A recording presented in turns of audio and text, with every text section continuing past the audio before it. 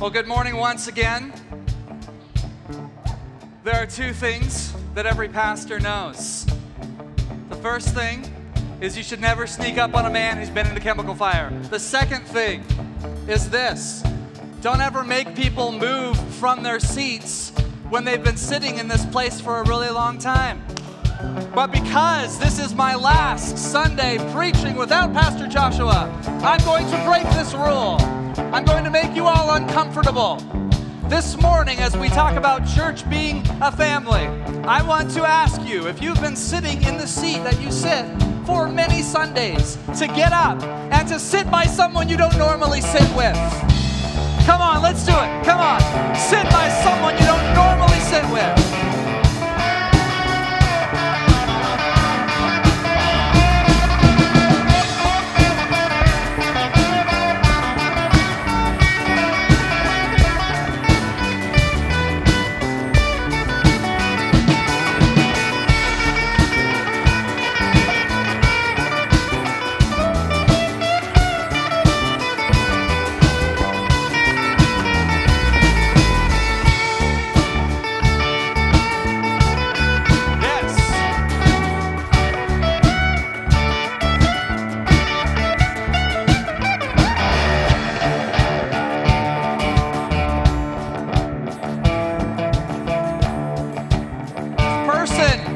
Tell them your name and shake their hand if you do not know them. Jeff? Thank you. Thank you. Take a seat.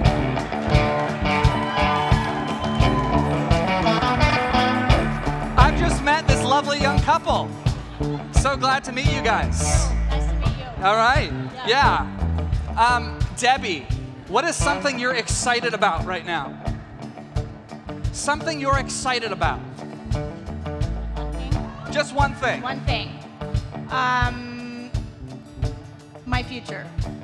What do you mean by that? Because it's better than my past. Whoa. And I'm excited about today, because it's better than yesterday. Hey, that's good stuff right there. Jeff, what are you excited about? About to be nice? Yeah. Pretty much every day. Excited about every day.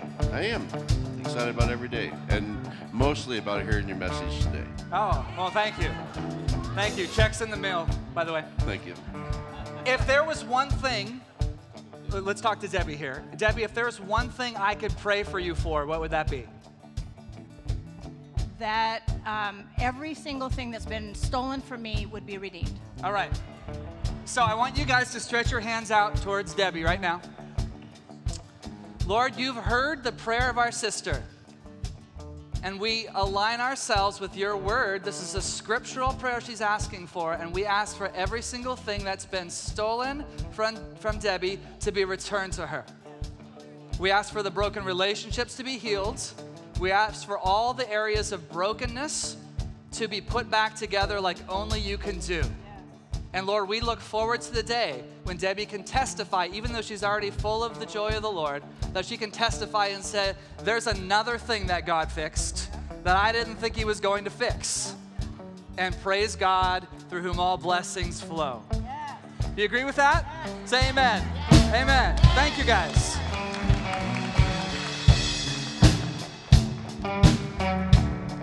God is good, amen? Thank you, guys.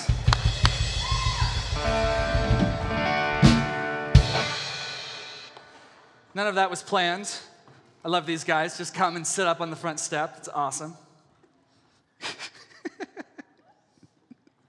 We're going to talk about the church today, which is us, which we're part of the church. We're not all of the church, but we are part of the church. In this picture, what do we see? A steeple. What do we see? Is it the church? No, it's not the church. Is this the place where a church happens? Well, see, I would suggest it's not even the place where the church happens. You see, the church is not a building, and the church is also not a meeting. It's not This isn't the place where the meeting See, the church is us. The church is us. I know it's got a big semantic range in English, and we do this all the time. And if you really want to get Paul Nunn upset, start talking about the church as the building. You can just see like rage going up, and you see like the red coming up, and he's about to explode. I've never pushed him that far because I don't know what he will do. I'm a little bit nervous about getting Paul Nunn to explode because, it's the real quiet, super nice guys that you fear, and I'm afraid what's going to happen. But it's a sermon that Paul constantly preaches to us and says, but remember, church is a family. And we go, you know what, you're right. And we're constantly being realigned because it's true. It's so easy to buy in to thinking of this thing that we do as the whole point, or this building as the whole point. A few years ago, there was a series of arsons in East Texas. How many?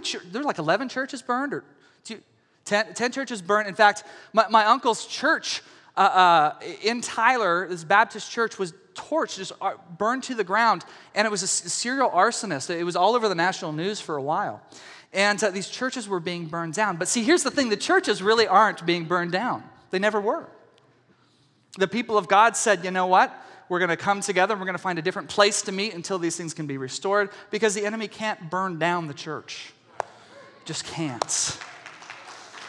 Now, this is very elementary, and we all know this deep down, but I want us to start to think about church in terms of how the Scripture talks about it. Particularly this verse. Here's Paul writing to his protege, Timothy, who he's installed to lead God's people in Ephesus. He says, I am writing these things to you so that you will know how one ought to conduct himself in the household of God, which is the church of the living God. The household of God, which is the church. We are his household. We are his family. We are something more than an organization. We're something more than a meeting. We're the family of God. We are part of the family of God. And see, this is one reason why I get so excited that we can celebrate, like we're going to tonight, with so many others of the faith, because those are brothers and sisters that we haven't met yet. They're not competitors. And I'm so happy to see what the Lord's doing in our community, that we're able to truly get to know and love other pastors and love other bodies here and work side by side. And you guys have been a part of that in Project Hope and all these kinds of things, because it reinforces that truth, that the family of God is big. And we, as Pastor Joshua likes to use the word tribe all the time, right? We're just one tribe in the family of God. So I want to work out some of the implications of this.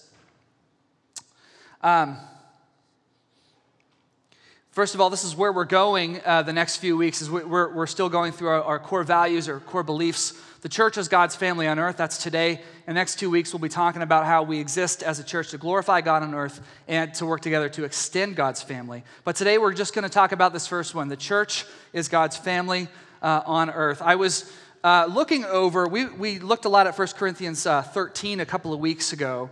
We talked about compassion.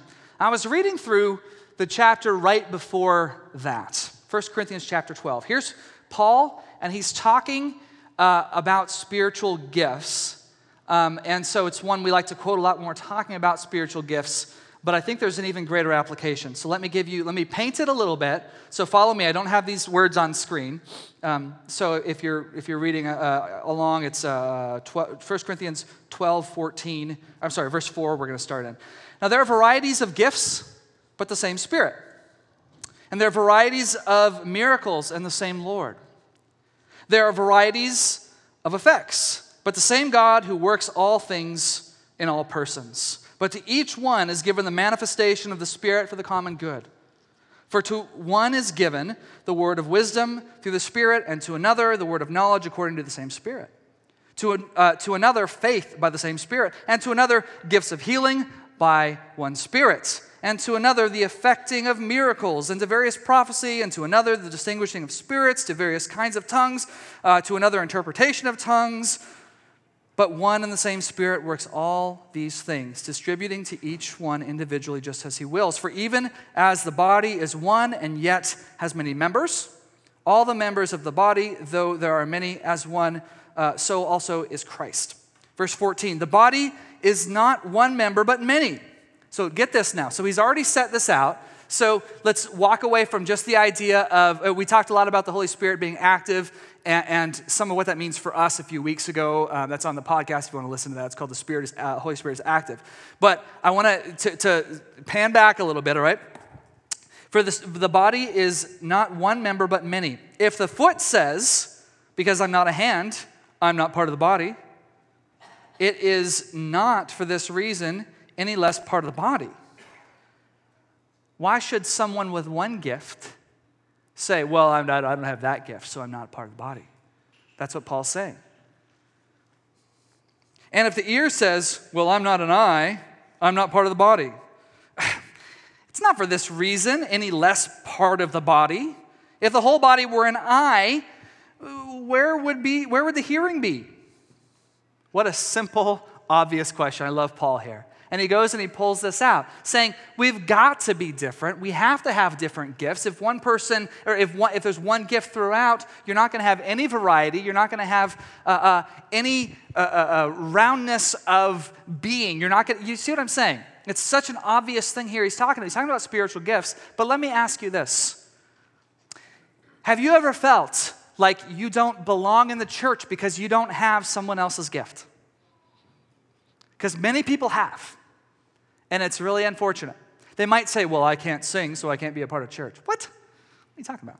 Well, I can't preach, so I can't. Well, so what? Well, I'm not really good at praying. So many things, you see? And he says, you're not less apart. God's given each one of us gifts. He's given each one of us abilities to reach other people that somebody else might not be able to. He says, you're all a part of the body. We don't need a whole bunch of carbon copies, and thank God. I don't want you all to look like me. Amen. That's Bible, right? So, in the same way, I want to turn this around a little bit. In the same way, there are many who think they don't need the rest of the body, but they just need what they've got. Well, I'm an eye, and I see all the things wrong with the church. Therefore, I don't want them. I don't know if you guys have seen any of the 2,000 articles that are written every month about why the church is evil and why everybody should leave the church and why everybody is leaving the church because the church is so hypocritical and judgmental and all these things. I read one of these. They're always some of them are great to read because they offer wonderful, helpful critiques. Some of them are just people lashing out, and I'm shaking my head going, you can't be serious. I read one, and this guy was talking about how the church basically is wrong about all things and always has a terrible attitude and always coming down on all these things, and how he hates the body of Christ, basically, but he stays. And we should all be so thankful that he stays. Because if he leaves, then nobody will be able to fix it. Like, oh gosh.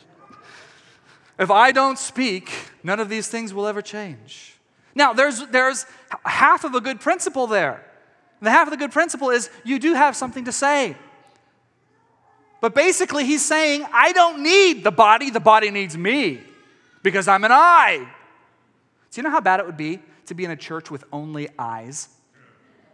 Some of you guys have been there's a lot of people who will say, well, now I totally believe in the prophetic gifting. Don't get me wrong. I mean, this is one of the things we major on here, I think. But if you had, sometimes, if you only have that one gift, there is so much seeing. There's so much seeing the wrong thing, and there's so much passion. I mean, you can end up yelling at one another for the sins that you supposedly see in each other's life. Do you see what I'm saying? Some of you guys who have prophetic gifts, I'm not getting on you. I'd say the same thing about teaching. What if they were all, I'm a teacher. You guys know that. If the body of Christ was made up of a bunch of teachers, you know what we'd be doing all the time? It would be maddening. I don't want a bunch of people like me who's going around and always trying to analyze a better way to do something, and it would be horrible. Plus, we wouldn't have a lot of people actually leading the way and say, well, let's do it. We'd be too busy thinking about theory. We need one another. We need one another. And it's always a concern to me, not only when I see somebody who feels like they don't belong, but someone who feels like they don't need the church because they have Jesus. Well, I'm a follower of Christ. I'm not a Christian because I don't want to be lumped in with those guys. I'm just a follower of Christ. I'm just one doing my best, and I'm not like them. I'm so tired of that, guys. Yes, there are faults in our body. There are many faults in our body. Not only our tribe, but the people of God. And isn't that obvious? Isn't that natural? Because we're coming and saying, I'm flawed. Are you guys flawed? Any flawed people in here? If you can't say you're flawed, then I think we need to go back and talk about sin and repentance like we did last week again. Because every single one of us are here because we're recognizing that we're not good enough. We're here because we're recognizing, you know what? I can't follow God apart from the Holy Spirit. I can't overcome the things in me by myself. I certainly can't atone for the things I've done. Therefore, I need others in my life. That's what it means to be a Christian, guys, is to acknowledge our flaws and throw ourselves at the feet of Jesus. We need one another. I need you guys in my life. I've tried too often to try to just fix things on my own or bury things, and it doesn't work well. I promise you it doesn't work well.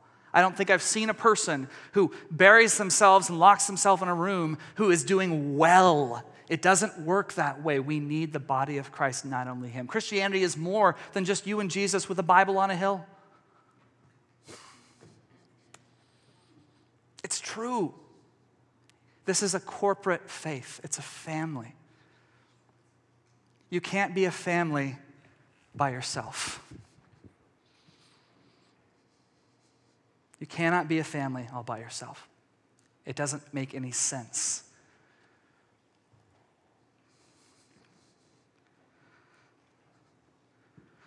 Now, the church is a family, but we do gather as well, and the gathering is very important. Let's look at what the writer of Hebrews says. Well, first of all, actually, let me give you a little bit of background. We don't know who wrote the book of Hebrews. It was probably Paul or one of Paul's people, but it's unsigned, so it's a wonderful mystery. If you're ever looking for a fun thing to study to do in the Bible, look at all the different theories on who wrote the book of Hebrews. It's fascinating. But this author, he's writing to people who were Jews and who have met Jesus. And he is imploring them the whole time, don't go back, Christ is better. Don't go back, Christ is better. And he's giving them a whole new context for everything they've learned in the Torah and in the entire Old Testament, saying it's all pointing to Christ, and Christ is the best, so don't go back. So there's one part here that I find particularly fascinating. And here we go. Therefore, brethren, since we have confidence to enter the holy place by the blood of Jesus, by a new and living way, which he inaugurated for us through the veil, that is, through his flesh, and since we have a great priest over the house of God, let us draw near with a sincere heart in full assurance of faith, having our hearts been sprinkled from an evil conscience and our bodies washed with pure water. What's he saying? He's saying this. You know, we used to have a priest who once a year would sacrifice something for us, and he was the only one that had access to the presence of God. He's saying that's not true for us. Since we have a new great high priest, since we have access to him and to his presence, let's draw near. Let's draw near more than we did before. Let us draw near with a sincere heart. And he goes on, let us hold fast to the confession of our hope without wavering, for he who promised is faithful. And let us consider how to stimulate one another to love and good deeds, not forsaking our own assembling together, as is the habit of some, but encouraging one another, and all the more as you see the day drawing near. Now, point out a couple of things here. Stimulating one another to love and good deeds. This is one of the things we're called to, one of the reasons we gather, to stimulate one another, to encourage one another to love and good deeds. Not forsaking the assembly, and encouraging one another. So his point here, he says, let's do it all the more. I would break it down this way.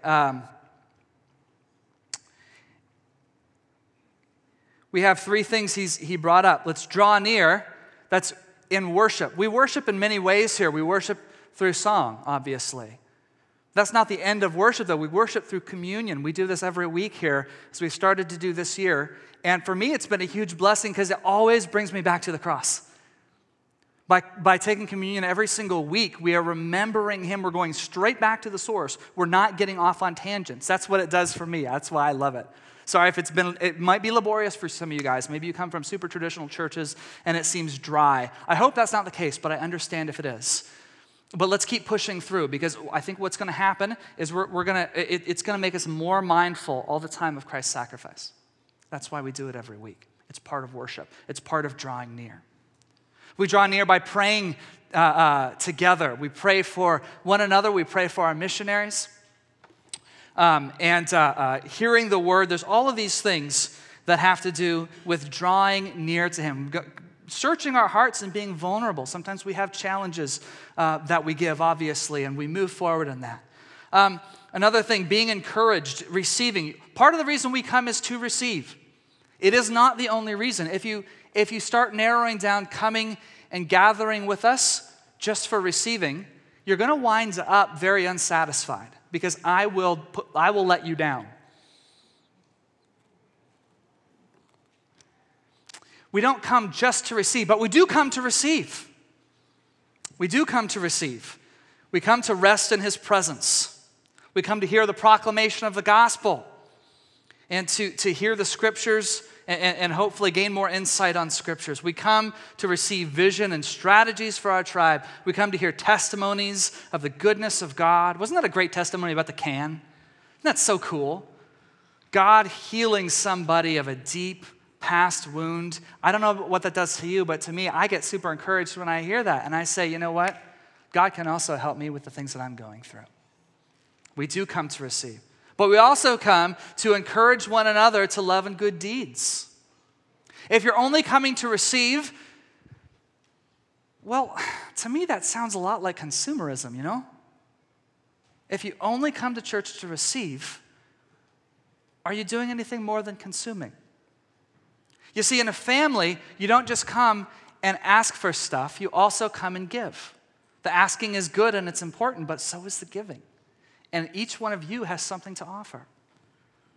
And now you're sitting next to somebody else, maybe you just met them, but I bet you have something to offer to that person. And I'm going to make you speak to one another in just a little bit, because this is my last Sunday.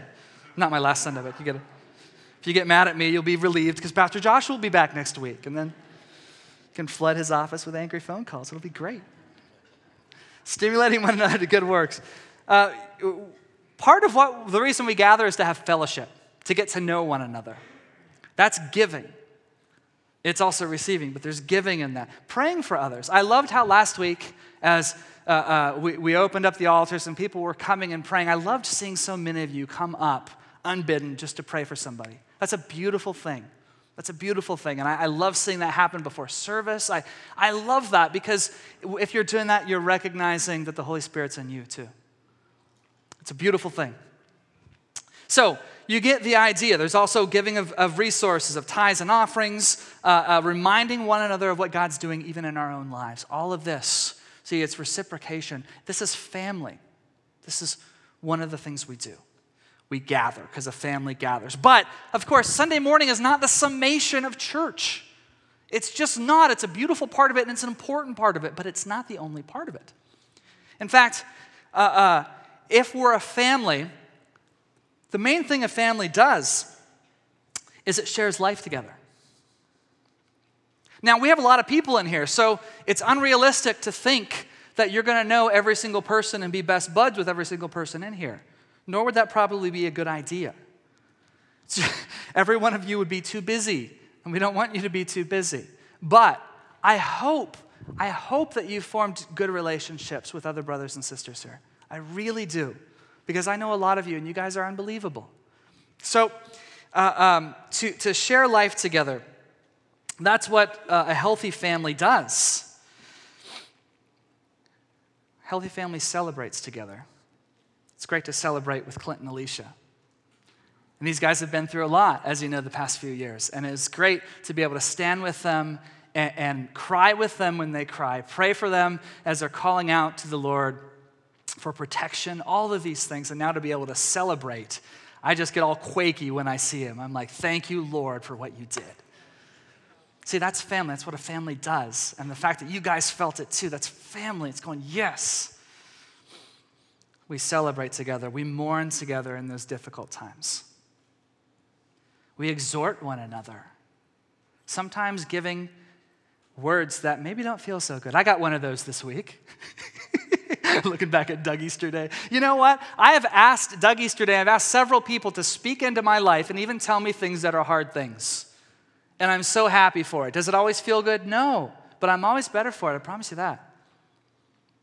I encourage you guys to do the same thing. Have people who can exhort you, to encourage one another, to build them back up. See, Doug doesn't just exhort, he also encourages, which is great. He knocks me down, but then he picks me up, which is always good. To encourage one another. And most importantly, to remind one another who you really are. Do you have anybody in your life that does this? Well, I have several. One of those is Jeff Starr. Is Jeff in here? I don't see him. Jeff Starr is one of these guys, and I know a lot of people have had the same testimony. If you're ever super frustrated with yourself, particularly, he's a wonderful guy to go to, because every time I do that, I say, man, and there's something about the way that Jeff tells you, you are an amazing man of God, and actually means it. Has anyone received that from Jeff? Right? So all you guys know what I'm talking about. I'm bummed he's not in here, because I would totally embarrass him right now if he was. But there's something about that, and I can't tell you how many times I've gotten through sitting down and having a cup of coffee with him, and I walking home, and it's like I can, oh yeah, that's right. I remember now. I remember what God's called me to do, who God's called me to be. I remember the good things that he's given me, and things aren't really that dark. Thank you, Lord. Find people in your life that will do that for you. Remind you who you are. Here's the question. How do we love our family members? How do you love one another in this room? How do you love other people of God? The first thing is to give grace. Lots of it. You're going to need a lot of it, basically, because we're all flawed, remember? And because we're all flawed, we understand that we're all working on things, that we're all in the process of sanctification. Give grace. Now, the operative word here is give. You have something to offer. I wonder what would happen if we all regularly looked around and said, who might be hurting? Who might be lonely? What can I give? Because I'll be honest with you, that's not usually my first impulse. I have to make myself do that, because I'm not naturally a real extrovert and stuff. Like Pastor Joshua, just does all that so naturally. I'm like, man, I wish I could see that. And some of you guys have that. You just have the ability to look and sense where somebody's at. Some of us don't.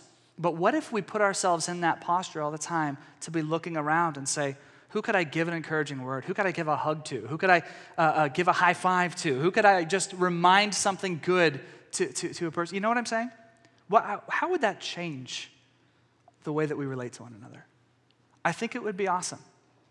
I really do. To give grace, that means actively to give away what we have. You don't need to wait for the invitation. Next, be open. To be authentic, to be real, and to be open. Now, I come from East Texas, you guys know that. And sometimes in East Texas, or anywhere in the Bible Belt, really, culture, you come into church and someone says, how are you doing?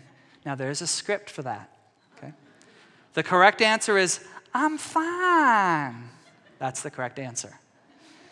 If you give another answer, now you might be at a place when, that this doesn't happen, but this happened to me very often. If you say, well, you know what, here's the thing, I'm not doing that great because this and this happened, you might see this. Oh, because there's a thing, everything's supposed to be fine. It's supposed to be great, man. Are you kidding? You're at church. Don't you know you have the joy, joy, joy, joy down in your heart? Where down in your heart? Don't you know that? Didn't you know that? Everything's supposed to be great, and here you are saying that you're not great. What's the matter with you? All right. is pushed to an unhealthy extreme in many ways. And of course, I'm painting with a very broad brush, so forgive me. That's not true in all cases, obviously. But it can become a cultural thing. And it can become a cultural thing anywhere when we know the way we should be acting, or we know what we think we ought to be feeling, and we're not acting that way, we're not feeling that way. It's a desire to cover that up sometimes. I want to encourage you guys to be real, to be open. Does that mean you're open with every single person? Obviously not. But to find people you can really open up your heart and say, here's where I'm at, here's what I'm feeling, and then you don't stop there. Then you're open to receive from that person. You see, sometimes people think authenticity is this. Well, this is just the way that it is. This is just the way that I feel. So if I smile and I don't feel like smiling, I'm being fake. And you know what? That's actually not true. It's actually not true. You can be honest about where you're at while at the same time receiving encouragement from others. Being open does not mean, well, I tell you that I'm having a really, really lousy day, and then I just keep scowling and I'm determined to scowl. That's not transparency. That's not openness. All that is pouting. There's a difference between being open and pouting. But what if we could all be actually real and say, you know what, I'm going through a really rough time right now. Could you pray with me? I'm going through a really rough time because this or this is happening, or I'm discouraged about this, and now I want to hear what you have to say. I want to take what you have to give me, because you probably have something to give me. This honestly has been a real area where I've been stretched and had to grow. Because as you know, you go through tough times, you go through dark times, and you start feeling a certain way, and you think, oh, this is just the way that it is, and this is the way that I'm supposed to act and feel. And I went through that very much with all this stuff going through my son and all this. And I was really challenged by the people I work with, who happen to be full of grace and happiness, like Red Crab. When you ask Red, how you doing, you're going to get a great Oklahoma-ism, probably. Like, if I was doing any better, I'd be twins. That's one of his favorite sayings. I can't necessarily feel that when he tells me that, but you know what I can do? I can breathe in the grace and the joy that he has. And I can open myself up to encouragement, even if I feel a little dark. I can open myself up to that joy that he has by speaking to him, by not covering myself up and jumping under my desk. You know what I'm saying? Because I have to do that if I'm going to stay pouty. Because if you work in this office, that's what you have to do. Because you might dodge Red, but then you'll see Pastor Joshua going, hey, brother, how you doing? Man, life is good. Isn't this amazing what the Lord's allowed us to do together? And you're like, and so you can dodge him, but then you're going to see Jeff, hey, awesome man of God, come here, you know? Over time, I began to see, you know what, it's not really authenticity to be determined to be sad. And I began to open myself up and let their joy come in. And you guys, it makes a huge difference. Because I can't do that on my own. I need people to remind me what God's doing. I'm just weak that way. Do you know what I'm saying? I need reminders of what the Lord's called me to do, of what the Lord is doing around us. And we all do. We all need that. Find people who are strong in your weak places and throw yourself into the goodness of God. Be open. Finally, be bold. Be bold.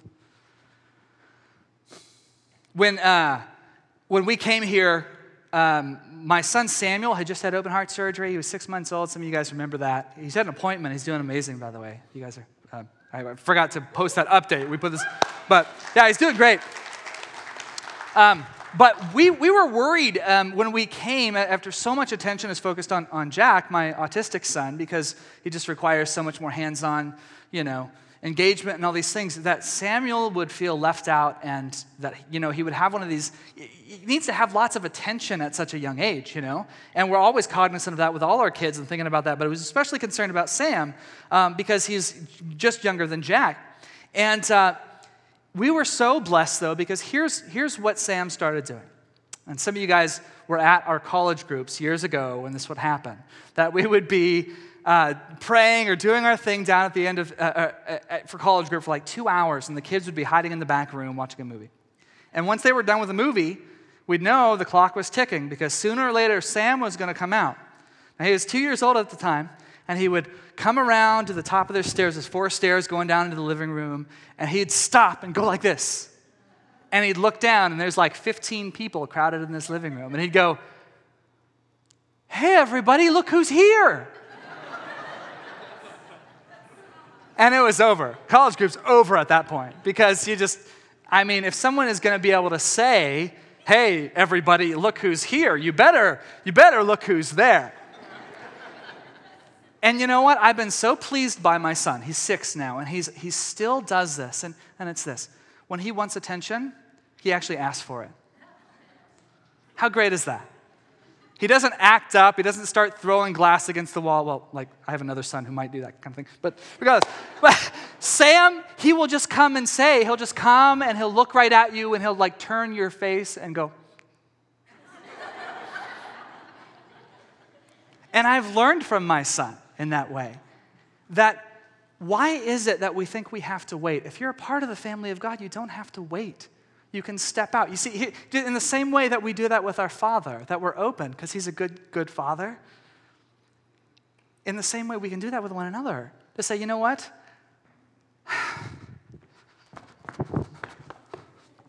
Hi, Jeff, look who's here. We can do that with one another.